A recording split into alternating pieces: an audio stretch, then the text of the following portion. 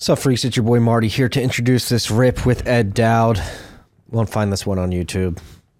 Sorry if that's where you like to watch it. We talk too much about a certain medical product that YouTube does not like. So you'll have to find this on your favorite podcasting app. We'll put it on Rumble if you want to watch the video. If you're listening on Spotify, you'll get the video, but it will not be on YouTube.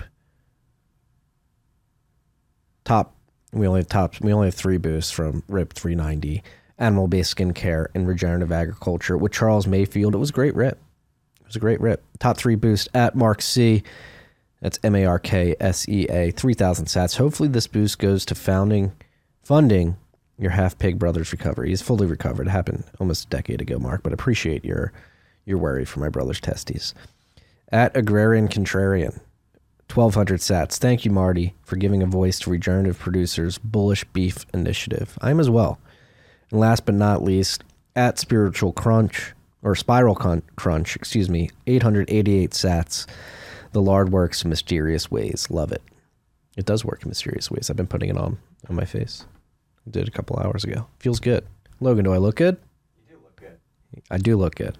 Feels good to look good. It also feels good to know that when you're buying Bitcoin, you're buying from a company built by Bitcoiners for Bitcoiners, and that is exactly what River Financial is.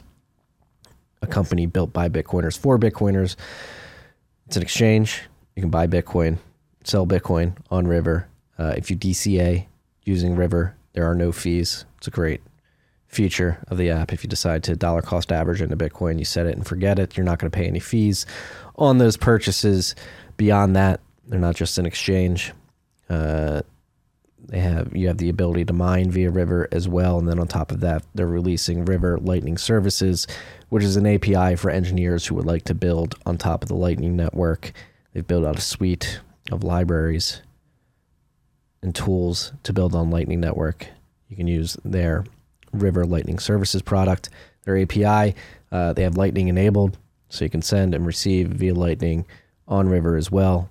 They are Bitcoiners at the end of the day. Even though they're an exchange, they do recommend that you take self-custody of your Bitcoin. So they have plenty of blogs and literature around how to do that. It's an all-around great company. I'm very proud that they are the premier sponsor of TFTC. If you don't have a River account, maybe you're using another exchange, and you want to get a full suite of experience of a product suite that is built for Bitcoiners by Bitcoiners, go to river.com/TFTC. Highly recommend it. Free DCA. No fee DCA. They're not just going to give you Bitcoin. There's no fees. This show was also brought to you by good friends at Unchained Capital. Unchained Capital is here to help you eliminate single points of failure in your custody model. If you're an individual, a business owner, a high net worth individual, a fund, whatever it is, and you're looking to properly secure your Bitcoin and eliminate single points of failure in that custody setup, Unchained's Vault is the perfect product for you. It is a 2 or 3 multi-sig quorum in which you hold 2 keys. Unchained holds 1 key. So you always have control of your Bitcoin as long as you have those 2 keys. If you ever need Unchained to be the second in the 2 or 3 multi-sig quorum, they are there to do that as well. So to move Bitcoin, you really only need 1 key. Unchained can be the second key in that quorum. They have a concierge team that's going to take you from zero to having this vault set up. Go to unchained.com/concierge. Set up a call with their concierge team. They're going to get you comfortable with multi-sig. They're going to get you comfortable with Unchained. They're going to send you hardware wallets. They're going to teach you how to back up those hardware wallets. They're going to give you advice on how to geographically distribute those hardware devices and their backups so that you don't lose all that information in one spot. You can really distribute your risk with this multi-sig vault. So go to unchained.com/concierge. Use the code TFTC. You'll get $50 off their concierge onboarding. Yeah, take control. Maybe you buy on River. You send to an Unchained vault. It's a beautiful thing. Enjoy this rip with Ed. He's doing very important work. Take care.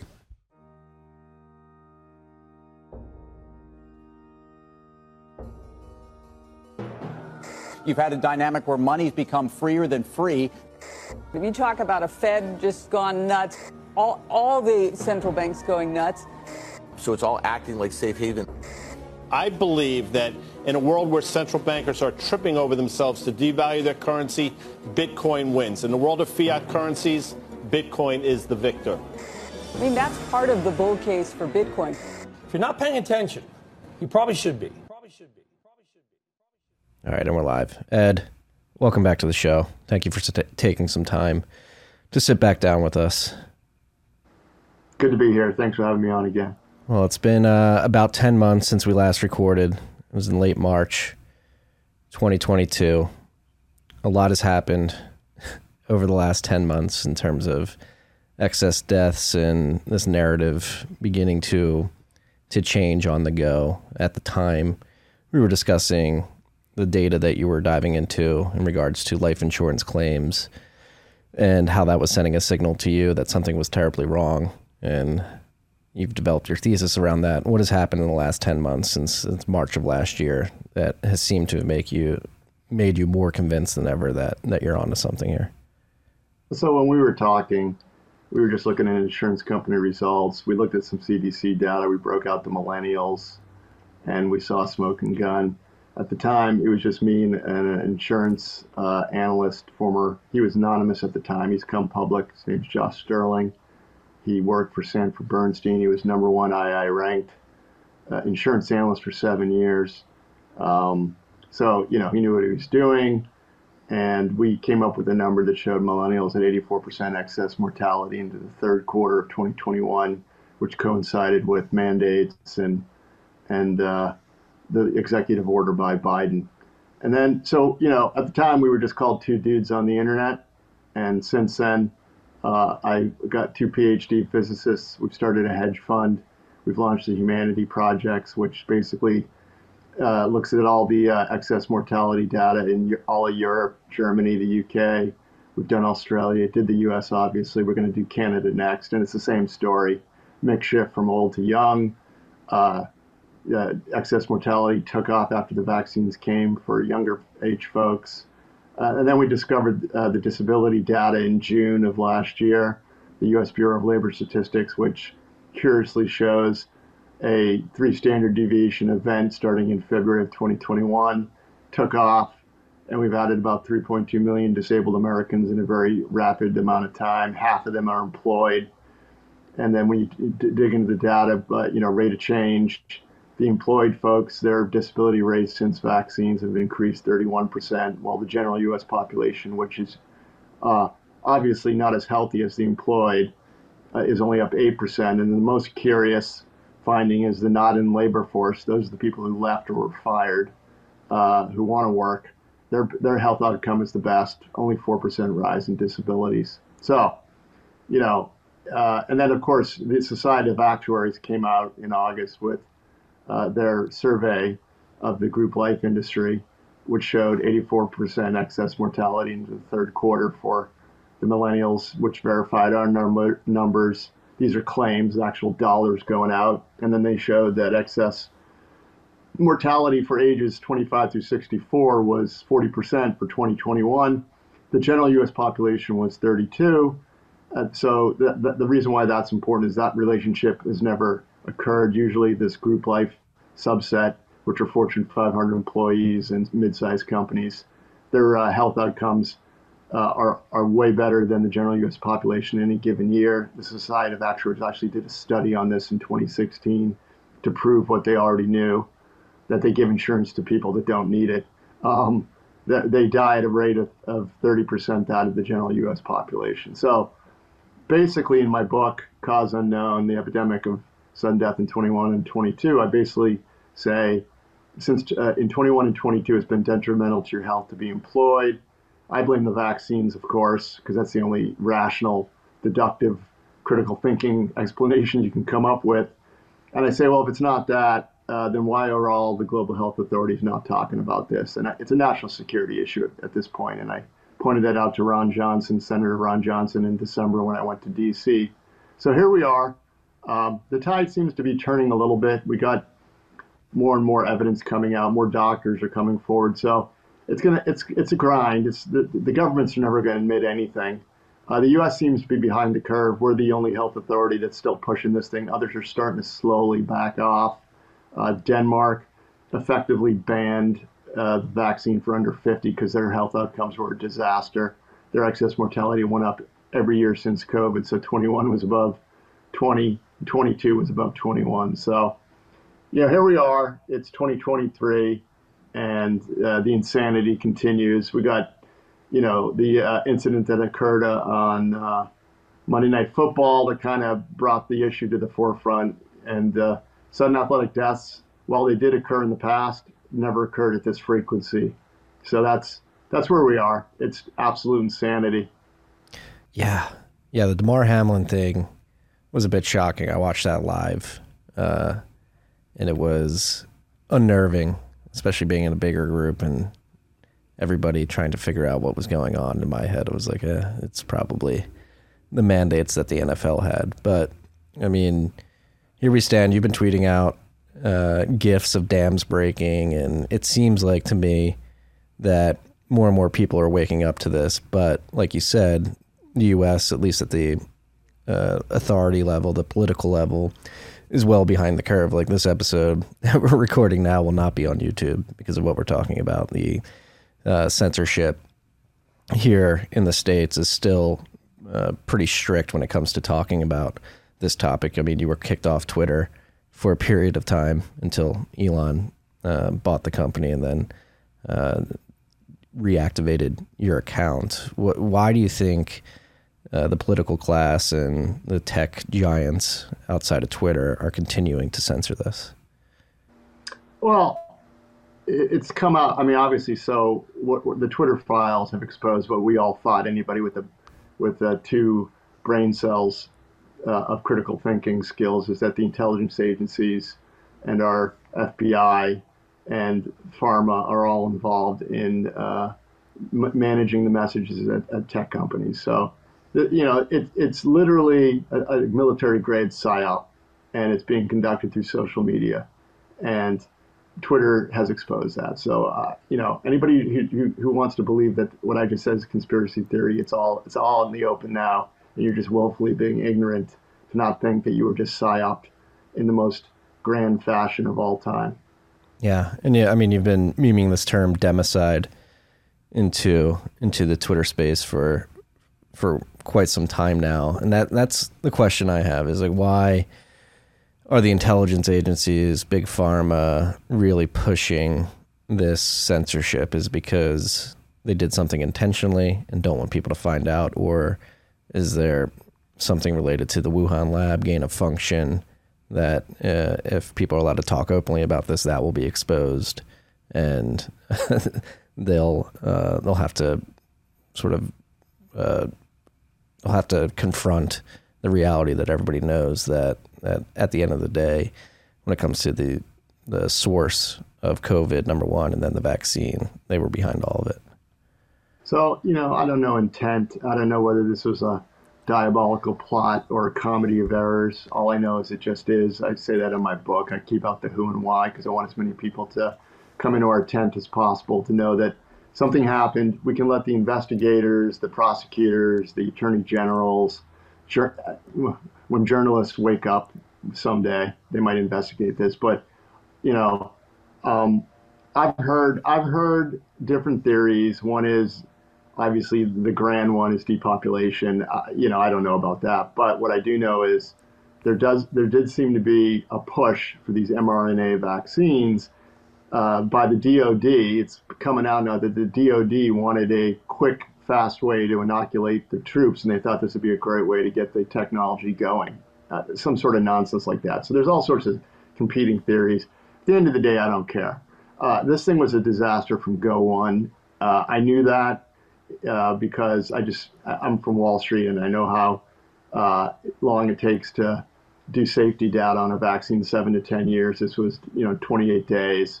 It was experimental, never tested on humans. So I thought everybody would do what I would do, which was, I'll wait. I'll let some fools take this first. But I didn't realize they were going to psyop the whole world with safe and effective, just absolute lies. I was driving around on Maui in the early days of the vaccine when it was still under EUA, and it had been authorized by the FDA, not approved. But all the radio ads are saying it's been approved and it's safe and effective. Go get everybody back. I mean, it was mind blowing to me, the criminality, the Nuremberg Code violations. I mean, bribing people to get vaccines. That's a blatant Nuremberg Code violation. I mean, the whole thing was stinky from the get-go. And, I suspected it was causing injuries and harm, but, to be honest, I never thought it would be as bad as it is. I mean, I was hoping I was wrong, to be honest, but the data just keeps coming in. It's a disaster. Yeah. And the authorities keep doubling and tripling down. I mean, I'm still hearing commercials about getting children vaccinated and make sure you're updated on your boosters. And that's the extremely worrying part of this. Is it seems that the more inoculations that you get, the more, well, it's really not inoculating you from anything. The more jabs that you get, the worse it is for your immune system. So they're continually making the problem worse. Well, let's go to the original thesis on the vaccine. Early days, they were touting, and we have all the receipts and clips of all these fools saying this, from the president to all the health officials to just about anybody, all these doctors, that it prevented transmission, number one, and you from getting COVID. Both have turned out to be utter, obscene lies. And yet, we still push this nonsense, and we still have the trope where they say, well, you won't be seriously hospitalized. Where's the data on that? I haven't seen a study. I've been saying on every interview, someone present to me a peer-reviewed study that actually proves it reduces hospitalization, which is just some like nebulous term. What does that mean? It's gobbledygook marketing spin. Yeah, and it seems like the more jabs you get, the more likely you are actually to be hospitalized. So it may be like an abject lie on top of spin. So the boosters at this point, if you took the original vaccine and you were fooled, hey, I feel for you, I get it. My dad took it, my brother took it. They're not getting any more. My ex-wife took it, she's not getting any more. So if you continue to get boosters with a product that at the very least doesn't even work at all, you're basically, it's like buying a falling stock where there's fraud being kind of slowly leaked out. And you're doubling down on a bet, except this time you won't lose money, you might lose your health and or life. So, just getting a booster at this point is like Russian roulette. If you were okay the first time, why would you risk it again for something that just doesn't work? It's insanity at this point. No. And that goes back to what I mentioned before we hit record. It seems like there's a massive sunk cost fallacy at play. And you mentioned it earlier for individuals like ourselves who decided not to get the vaccine because there wasn't enough data. And obviously there was a lot of vitriolic debate when the vaccines were first being rolled out. People who were getting them claiming that the people who didn't were putting people's lives at risk, and people who didn't get them telling the people who did get them that they were idiots. But like you say, like, this has happened. It seems to be a terrible mistake. Like, how do we come to this? It's not even a national reconciliation, but like a global reconciliation of, hey, we just all have to recognize that this was a bad idea. People who didn't get it, we're not going to shame you because you did get it. We need to get over those psychological adversary mindsets and come together and say our governments and the big pharma industry and the tech industry just openly psyoped us for the last 3 years. Yeah, look, I have no problem with anybody that decides they were wrong and works to get these things stopped. And that's how we're going to win. We have to convince the marginal folks who weren't religious about this, that didn't make this their tribal identity, who were, either forced to do it because they had to keep their job, to just wake up, realize that this is a serious disaster that just occurred, the largest biomedical disaster the globe has ever seen. It's the biggest fraud I've ever seen in my career. And once we get enough people to clamor to the politicians flip, because the regulators are gone. We don't have any no one's coming to save us. What saves us is we the people, and enough people get so agitated that we flip the tide, turn the tide. And it's just a question of timing. It's going to happen. It's not if, but when it happens. And I'd like to move that over to the window, to today, and have, the health authorities stop the vaccination program. But realistically, that won't happen. But it's a slow grind. That's why I wrote the book. The book was a tool to convince people, that the numbers are the numbers. Forget about, who did it and why. It has happened, and it's a disaster. So that's the call to action. It's just everybody needs to wake up.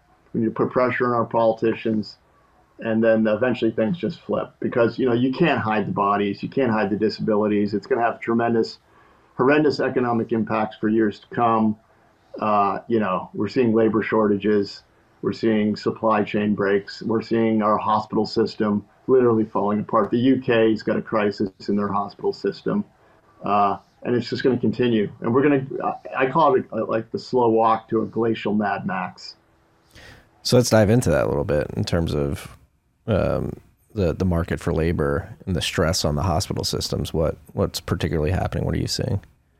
Well, so let's just go in the numbers. I mean, so the employment number, so there's about 100 million able-bodied employed people in the U.S. of the 300 doing the jobs. Maybe it's more, 120, but I've seen numbers that it's 100 million employed people. Of the employed, we added 1.7 million to the disability list. And then if you add the deaths, which we calculated around 800,000, plus or minus 200,000, so 600,000 to a million, you add that to the 1.7, we're approaching 3 million people that just kind of dropped out. And that's huge. That's just like, it's huge. And, the story in the mainstream media is it's called the Great Resignation. Millennials rethought their lives during COVID and, whatever that means. I mean, I don't know about you, but most people have to work to put food on the table. So this nonsense that everyone's like rethinking their lives is just, it's the most absurd narrative I've ever heard. These numbers are big. 3 million people just kind of mysteriously disappearing from the labor force. Okay. And we were already running tight. Everything was running on just-in-time inventory. Everybody's lean. And now we're getting into layoff time. And what's interesting is as the companies are laying off people, there's still help wanted ads. I've never seen a recession where there's help wanted signs and ads during a recession. I mean, this is all you need to know. And so goods and services you used to take for granted are going to start getting harder to come by. The anecdote that was real to me was my car. I couldn't get it into a body shop. I couldn't even get it repaired or parts. They had to finally junk it. And then I come to find out that they sold my Audi A6 for, Blue Book was 6. They gave me 10 grand. And then I'm sure they sold, they're not, insurance companies aren't saints. They towed it away, and I'm sure they sold the parts, stripped it for parts. So this is what's going on. The hospital system is a disaster. I'm hearing, because of my seat in this issue, people reach out to me via social media, doctors and radiologists, and they're telling me that there's shortages in the hospitals. And the shortages aren't because, some of them are because people are burnt out and tired, others because they're disabled and sick or just died. So the system is slowly breaking down. Yeah. And when it comes to like numbers for the excess mortality, just to put it in perspective, I forget if it was Germany or the UK, but their excess numbers in terms of body count was in one of those countries, I forget exactly which one, hit like 120,000 in recent weeks. Is that correct? I know that the UK is exploding, and they're actually, it's starting to come out in their mainstream media. I haven't familiarized myself with the numbers, but look, it's becoming apparent to everybody something's off, at the very least. If you're not like clued in like you and I are, people's in their gut, they know something's weird. And here on Maui, people who don't know anything about this, who don't even know that I wrote a book, when I'm at a conversation, because sometimes I'm talking to people on the beach, and they're like, wow, there's a lot of ambulances lately. What's going on? And of course, I know what's going on. And people are dropping dead and having, strokes and what have you. I mean, the ambulances are running 24/7 here on Maui. I mean, we see them all the time. Like, this didn't happen like that. So we're at the point now where either you're going to admit there's a problem and do something about it, or you're going to put your head in the sand. And so those are the two types of people. Yeah, it's not climate change or people eating too many eggs. Yeah, apparently eggs are causing strokes. I had 2 ribeye caps and 6 eggs yesterday, so I'm at risk of dying, I guess. We'll make sure we have the Maui ambulance on speed dial here in case you stroke out. Absolutely. And then anecdotally, I'm 50. I'll be 56 in April. There's a world-class paddler here on Maui, Locke Eggers. He died while hiking the Pali Trail, which is a trail I used to hike all the time. He was built like a brick house, and he just dropped dead by himself hiking the trail. And mysteriously, his brother, who was also a world-class paddler, died while paddling in April of last year. I mean, this just doesn't happen. And then we had an MMA fighter in Oahu, 18-year-old young woman, just dropped dead. I mean, wake up, people. This is a joke. Yeah. No, I think for some reason or another, people really latch on to celebrity and athletes. And I think the sports world, all the headlines are coming out of sports and athletes dropping dead randomly is getting to a point where it's like undeniable. Obviously, Damar Hamlin falling on the field, and then that weird appearance at the playoff game over the weekend has a lot of people questioning what the hell's going on. Yeah, look, all I know, I'm not going to comment on him specifically, but I'll say this: the stat the NFL put out is 95% of all NFL players are vaccinated. What I found curious about the Damar Hamlin situation, and I didn't comment on it because it wasn't. I know how the internet works, but those who did, who questioned his vaccination status, were attacked as horrible, disgusting individuals. I'm old enough to remember when your vaccination status was required to go to a restaurant, a school, a gym, get a job. So it's curious now. Asking someone's vaccination status is verboten if they drop dead suddenly. So everything's flipped on. We're living in a clown world. And to speak on the sudden athletic deaths, it's in my book. I show hundreds and hundreds of stories of athletes that drop dead. We used under the age of 45. We have hundreds in the book, and it's not exhaustive. There was a study done, and we put a little math on this, realizing it's mostly anecdotal. What really nails the case is the metadata. But let's just look at the athletes. Did athletes die suddenly on the field prior to 2021? They sure did, but it was very rare. There was a study done, the Lausanne study in 2006, looked at 38 years. It wasn't as comprehensive as they would like, but they found 1,101 such stories and incidences of sudden athletic deaths under the age of 35. That's averages to about 29 a year. Okay, so it did happen, but again, just go in your memory bank, people. Do you remember this happening all the time? No, you don't. It was rare, and I went through junior high, high school, college. I went to Notre Dame. I went to lots of football games. I don't remember anybody ever collapsing on the field or dying suddenly while I was, in my 20s. Just didn't happen. So now we'd be lucky to have a month with just 29 sudden athletic deaths. We recorded, I think, like over 100 in December of 21. I mean, it's a joke at this point. Yeah. And so let's go down the hypothetical future in which the tide does turn. People begin to come to grips with what has happened. What happens after that? And obviously, in the book, you don't try to name names or try to point blame at anybody, but at some point, if the tide does turn, people will be looking at the people that push this and looking for justice. Like, what does that look like in your mind? Well, it's a total lack of trust in all global governments and institutions, medical institutions, college institutions, quote unquote experts. So we're going to see a collapse in trust, which is already pretty low anyways.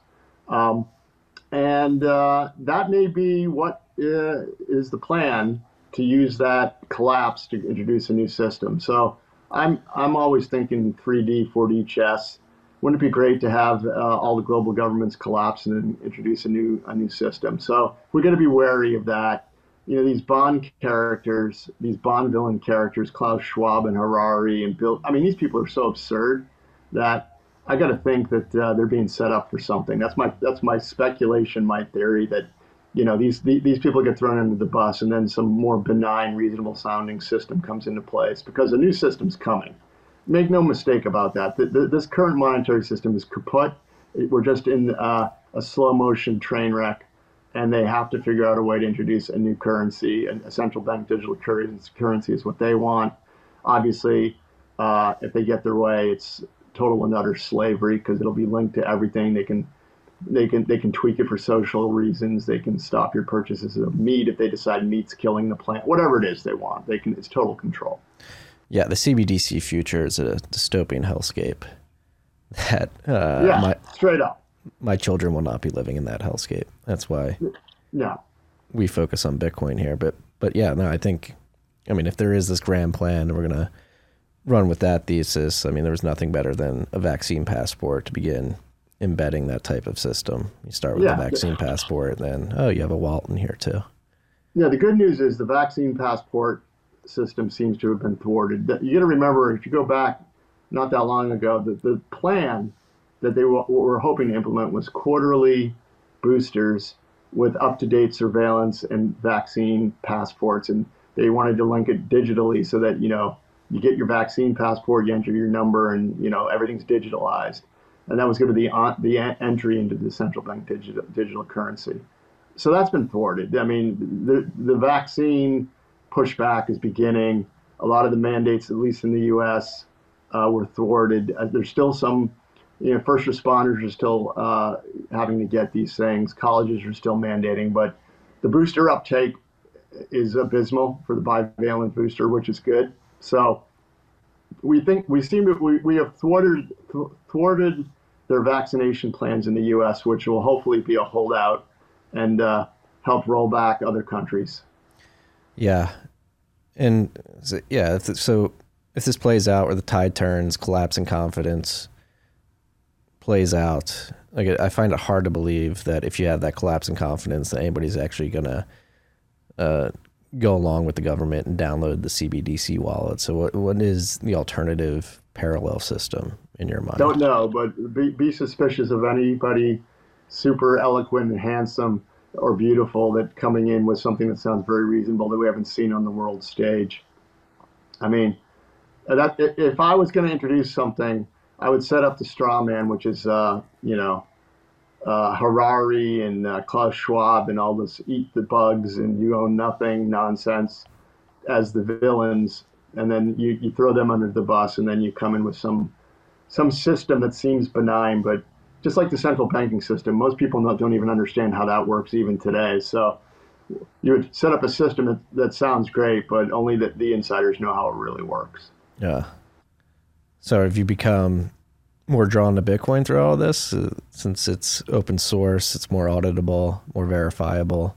So when I think about this, that's why I've dedicated my life to Bitcoin and conversations like this, because it really highlights hey, you juxtapose a central bank digital system, even the fiat monetary system, closed source, controlled by a few insiders, with Bitcoin, which is open source. Anybody can verify, anybody can audit, and just intuitively to me, it makes sense if we want to live in a free world in the digital age that this is the type of system that would need to be adopted.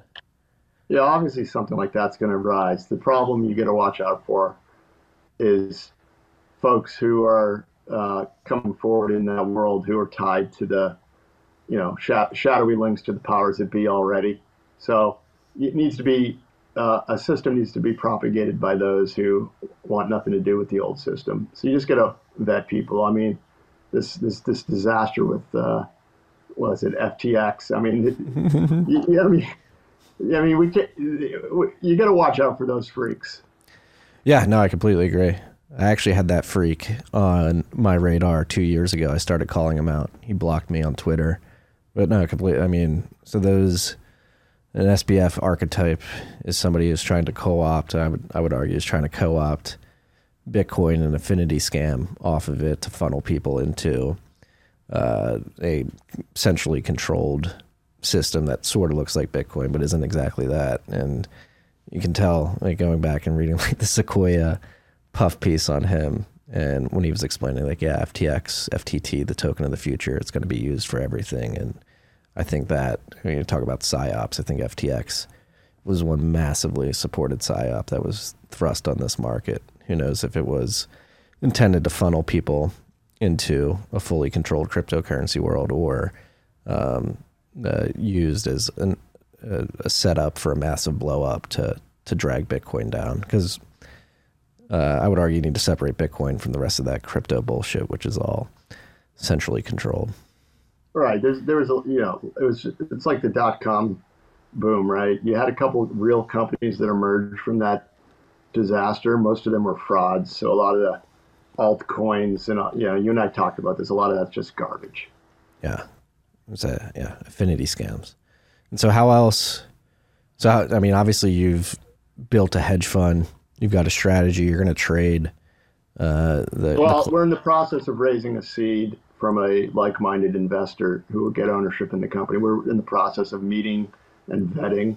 We're going super slow because we've already had some nefarious characters reach out to us that we've rejected. So we need to be very like in the Bitcoin world, we can't have the Sam Friedmans, investing with us to corrupt us. So we're going super slow. Yeah. Yeah. He got his tentacles and everything. It's actually funny to watch from afar. I'm venture capitalist in the space as well. Luckily, all of our portfolio companies stayed away from interacting with SBF and the Alamedas of the world. But no, they corrupt everything they touch.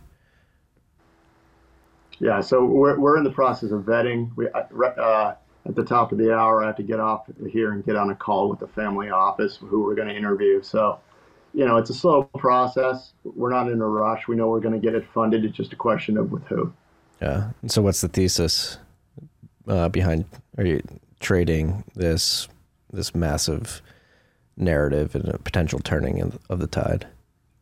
We have the strategy in place. It's early cycle indicators, economic fundamental indicators. It's going to pick up all the vaccine damage. It's going to get all the growth rates and inflation rates correct. So we're going to express those bets through commodities, bond futures indices, and stock futures indices. So we got the magic sauce. It's going to predict correctly the economies going forward globally. And unfortunately, what I see and what we see is we're going to see recession, recovery. It's going to be like the 70s, but even worse.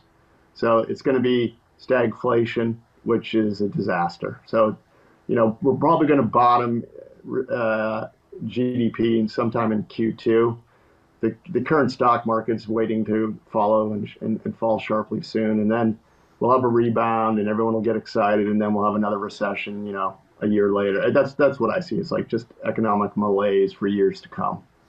So where are the opportunities if you're an entrepreneur or somebody looking to fix the pieces that are falling apart right now? Where would you be? There's huge opportunities. Opportunities in the medical field, the whole medical system. Once this is exposed, there's going to be tremendous new ways of doing medicine. Holistic medicine is going to make a huge comeback. Companies are already starting. A lot of the frontline doctors who lost their licenses are starting new ways of healing. There's going to be, opportunities just locally. All sorts of just local businesses are going to come back, and investing in local businesses personally with people might be the way to go if you have capital. Yeah, that's actually encouraging because the lockdown's completely decimated small businesses here in the United States. It would be great. Yeah, they did, and it was designed to do that. I've become convinced that you could make a RICO case because it was just bizarro how essential businesses were everything but big box stores, where if it was a real threat, you congregate hundreds and hundreds of people breathing on each other, but the small business, you got 2 or 3 people in the shop. I never understood the logic behind any of that. No, I mean, my parents own and operate a coffee shop in our hometown, and it was extremely stressful 18 months for them between the time they were forced to close down and the time they were able to reopen. And yeah, it never made sense that you can go to Walmart, you can go to Whole Foods, and get a Home Depot, but you can't go to the coffee shop down the street. You could go to Starbucks here on Maui. That was interesting. Yeah. Like you said, it's an insane clown world that we live in. And so another thing, like speaking on healthcare too, that's one thing that should be made clear throughout all this, particularly like focusing on COVID, not even the vaccine, obviously affected people with comorbidities, particularly obesity, much more than the healthier person. So that's always something that's perplexed me, is this environment and a society that's basically enamored with the pharmaceutical companies of the world, and a pill for this, a pill for that. Like, I would love to see us come out the other end of this and people really dig into holistic healthcare, particularly focusing on preventative care by being a healthy individual at the end of the day. I like to use anecdotes. So when I was a kid, I was born in 1967. In the early 1970s, I remember going over to my grandparents' house, and they were old, but they weren't taking, there was never this, grandpa has to take his 20 pills. Grandpa was fine until the day he dropped dead. I mean, he was doing just fine, and then one day he just went and he was gone. And there wasn't this slow, destruction of health with like 20 pills. And now I meet my friends' parents, and they're like, talking about their meds. Everyone's talking about this is something that happens slowly over time. I just remember, when I was a kid, all these old people I was hanging out with weren't on meds. Now we're addicted to all these pills. Or I wouldn't say addicted. They're being pushed on people, and the side effects are horrendous. They cause all sorts of other health problems. I mean, the quality of life just seems to decline super, super quickly once you get on 20 pills. And then you end up in a nursing home, which is another way to siphon off your hard-earned dollars that you saved, and not able to transfer to your children. Yeah, it's a good place to get murdered as well. Yeah, absolutely. We know 5 governors that did that with the COVID lockdowns. There were 2 kill shots. First kill shot was in 2020 when they suppressed early treatment, because early treatment, if it was widely available, would have made the EUA for the vaccine null and void, because one of the stipulations of the EUA is you can't have a remedy that's already available with current medications. That's why you get an EUA, because there's nothing working. So they suppressed it on purpose, killed a ton of people. Then they rolled out these new what I call death shots. Yeah, and they prevented people from taking ivermectin and hydroxychloroquine. I've seen some stuff about ivermectin specifically that it may, like when it comes to, obviously people have gotten multiple boosters, are worried about the long-term effects. And I've seen some things, I haven't really dove into it, that ivermectin may help reverse adverse effects from the vaccine. Have you read into that at all? I've heard that. I haven't done a deep dive on it. What I do know is let's look at hydroxychloroquine and ivermectin. They were off patent, so they were made. I guess ivermectin is super cheap to make. Same with hydroxychloroquine. The safety profile on them is fabulous unless you purposely overdose yourself. I mean, these things are safe, and it looks like they were effective, but they were off patent. So literally, what the system's about. The system's about creating new novel technologies to get their 17-year patent, charge outrageous amounts of money, and then when that goes off patent, they create a slight twist on it, rebrand it, and do rinse, repeat. I mean, Prozac is off patent. No one's pushing Prozac anymore in the healthcare world. They're pushing some other nonsense that's on patent so they can make money. So do you think that's a big part of the problem, is the patent system in the medical industry? You think that needs an overhaul to actually get quality medicines to people? The whole system is for profit, and when you have a for profit incentive, it creates crazy outcomes. I mean, again, just look at the SSRI industry, antidepressants. First of all, I think they don't work, but let's give the benefit of the doubt. Let's say they work. Prozac was a big drug in the 80s and 90s, went off patent. Have you ever heard of anybody being on Prozac lately? No, because there's no money in it. it's a generic drug now. So now they're on whatever they're on that has got its, the longest lead patent life on it. I think the patents last 17 years, where they're able to, quote unquote, recoup their R&D expenses. That's why they're able to get a patent for 17 years, because the theory was the pharmaceutical industry needs to be paid for its R&D. Yeah. Xanax is the SSRI of choice these days, I believe. Well, that's actually a benzo. That's just anti-anxiety. Benzos are the worst things on the planet. They just are. The most addictive, right? Yeah, hugely addictive. Yeah. It's and I guess to wrap this up, going back to like the reconciliation and getting past this, obviously we talked about the sunk cost fallacy. And even though there is a collapse in confidence that seems to be playing out, for some reason or another, there's a subsect of the population that really depends on authority, whether it be the pharmaceutical industry, the fact checkers at the tech industry level, or the political class to tell them what they need to do. Like, do you see that making a massive shift at the end of this? Do you see people introspectively looking in and saying, hey, maybe I shouldn't have trusted these authority figures? Because that's one thing I worry about, is just a certain part of the population is pre-wired to like look to authority for what to do. Is that going to change, or do we just need new authority that is more aligned with the well-being of these individuals? So I roughly break down the population this way. There's 10 to 20% of us that knew what was going on.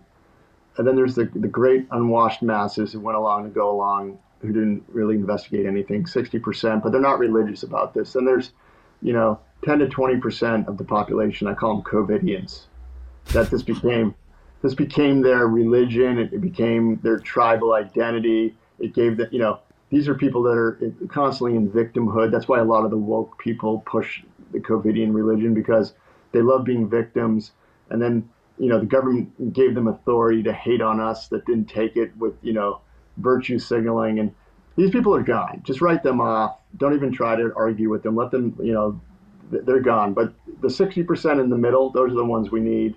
And we get them, and then everything shifts. And the 20% who want to cling on to their COVID religion won't be around with us much longer if they continue to get boosted. So that, this problem works itself out eventually. Yeah. Do you think we get justice? I do believe that's going to happen. But the first step is making people aware of the problem. That's why I wrote the book. It is, let's stop the vaccination program, and then let's have some investigations to see what happened. And the good news is Ron DeSantis has got the Florida State's Attorney General looking. That's how Big Tobacco was defeated. Big Tobacco hid and lied. They were being sued with individual cases, and they were all getting dismissed because no discovery was allowed. State's Attorney Generals came in on this because money, they were losing money in the healthcare system, and then they were able to get discovery because of I forget, it was some law that allowed them to get discovery. So if we get discovery, this whole thing falls apart. So we need more states to start suing the hell out of Pfizer and the FDA and the CDC and what have you. Yeah.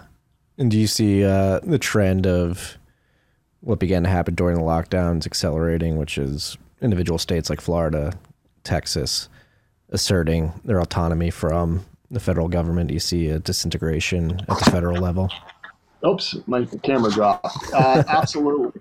25 years from now, will we be the United States of America? That's a good question. Are we going to break down into regional whatever? Look, there's some economic impacts going on here. So the draconian states that did mandates and lockdowns are having a huge exodus of people that can leaving. Let's look at New York State. So despite what you think about Goldman Sachs, 300 senior executives are relocating to West Palm Beach, Florida. So they're losing these states are losing their tax base, and it's going to come to a head. And they're going to have populations of poor people that they need to control, and all the earners are leaving. So it's coming to a head. I don't know whether it's a civil war or what have you, but it seems like we're going to get super regionalized. Yeah, God, I hope it's not a civil war. I like to think that we have the communication tools if the tech companies don't censor, but there are other uncensorable tools like Nostr being built out that allow us to communicate with each other like, hey, let's not draw guns here. Let's recognize the problem, which was the federal government and all of its alphabet soup agencies that got us into this mess. We need to, I'm a big fan of states asserting their rights and really getting to that regionalized level, more localized level of let's let the people who actually live in these places decide how they govern themselves. Well, the more people move to the states of their choice, the less likely we have a civil war, because you'll have states with, a bunch of unproductive people and states with all the productive people. So, unless the governor of an unproductive state declares war against another state, I don't think anything's going to happen. It'll be interesting to see if the states begin implementing tax penalties for leaving, like they do here at the U.S. for.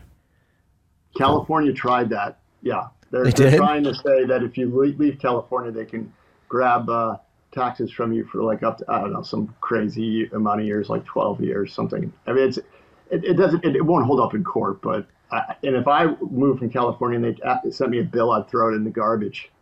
Yeah. California seems to be the worst of all the states in terms of these terrible policies, particularly energy policy. I mean, we haven't even touched on energy, but I mean, that's another. Energy is a disaster. I mean, we literally, the first executive order on day one by Biden was to shut down the Keystone Pipeline. That's all you need to know about what they're trying to do with energy. I think the energy policy was purposely put in place to create shortages and then, claim that global warming is a problem. I mean, if you look at the policies, the coordinated policies from the EU and the US, the price of oil was skyrocketing well before Putin did a damn thing. So, and the U.S. dollar was going up at the same time. So it wasn't a commodity inflation cycle. It was literally choking the supply of energy to cause, problems. Yeah. No. And nuclear could take care of all this, by the way. Yes, it could. Energy's been a big theme on this show for a couple of years now, but I think that's another silver lining of the last year, particularly, is that the ESG narrative has been completely disintegrating as people realize how important energy infrastructure is. And I think there's been a lot of good work by people like Alex Epstein, who have really been trying to highlight the hypocrisy of the quote unquote renewable industry, particularly the amount of heavy metals and hydrocarbons that go into the front end of those supply chains. Or you're not going to be able to energize the world with wind and solar. It's just simply physically not possible. You can. And I used to be an electric utility analyst on Wall Street for 2 years at Donaldson, Lufkin, and Genret. And what people don't understand is wind and solar, when you replace the coal, they call them peakers. When you replace the coal peakers with those things, they don't store the energy. So there are a couple times a year where you have the need for electricity when it gets very cold and when it gets very hot. And so when you don't have the peaker capacity, because again, you can't store it, and that's what peaker capacity, you turn it on when you need it, you have rolling blackouts. So they're this green energy is literally telling you we want to have rolling blackouts. That it's built into the system. Yeah, it turns out it gets really hot because the wind stops blowing, and it gets really cold because the clouds cover the sun. Imagine that.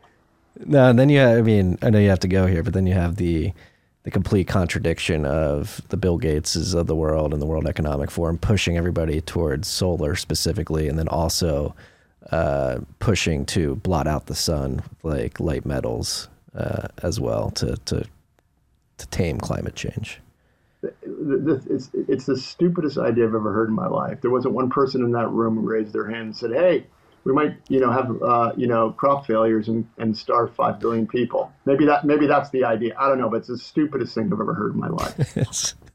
Well, we do live in a clown world, so yeah, it's only going to get stupider until until the tide turns. But I think individuals like yourself are very important to making sure that the tide does turn. So I want to thank you for all the work that you've been doing. It's been great to see you back on Twitter. Yeah, it's good. Yeah, it's good. But we'll see how long they keep us on. Well, I'll enjoy it while I can. But, to your point about Clown World, what you need to start doing, everybody, is like if you're associating with people who believe in Clown World, you got to just literally get them out of your lives. They're trapped in some sort of alternate reality, and you need to associate yourself with people that are like-minded, that have critical thinking skills, because hanging out with these people is going to be detrimental to your survival going forward. Yeah. They've been psyoped by the global color revolution that seems to be upon us. It's yeah, they're gone. Move on. All right, Ed. Well, I know you got to go here. Is there anything, any final thoughts you'd like to leave the freaks? Any messages? Anything to look out for? I would say this. Just try to convince loved ones that are still thinking we're crazy of what's going on. We'll turn the tide. Don't have fear. There's like you said, there's tremendous opportunity even in economic turmoil. Look to things that are going to create new alternative economies, and don't get tied into the current system, because that's going to die. Once everything is revealed, all these institutions are going to crumble. Yes. It's incredibly sad and maddening what has happened, but there is going to be incredible opportunity out of this. We can restructure the society in a more fair and distributed way, which is important. The problem of central planning got us into this mess, and hopefully more decentralized, distributed solutions arise from all this. And they will. People are working on them. I mean, we've pledged with our hedge fund profits to fund all sorts of different ideas. We're not going to, if we do become successful, we're not going to sit around accumulating yachts, boats, and properties. I mean, that's a madness game. Yes, it is. One thing we like to say here is go shake your rancher's hand. Go support your local rancher. Get good quality food and build up that local economy. Ed, it's a beautiful day in Hawaii. I know you've got to jump. I want to thank you for joining us again. And hopefully we can do this again in the future. Maybe the next time we talk, the turn will have tied a bit, and we'll have more optimistic things to talk about. I certainly hope so, and let's bet on that. Hopefully in the next 3 to 4 months, when I come back on, you and I have good news. Let's plan on it. Peace and love, freaks.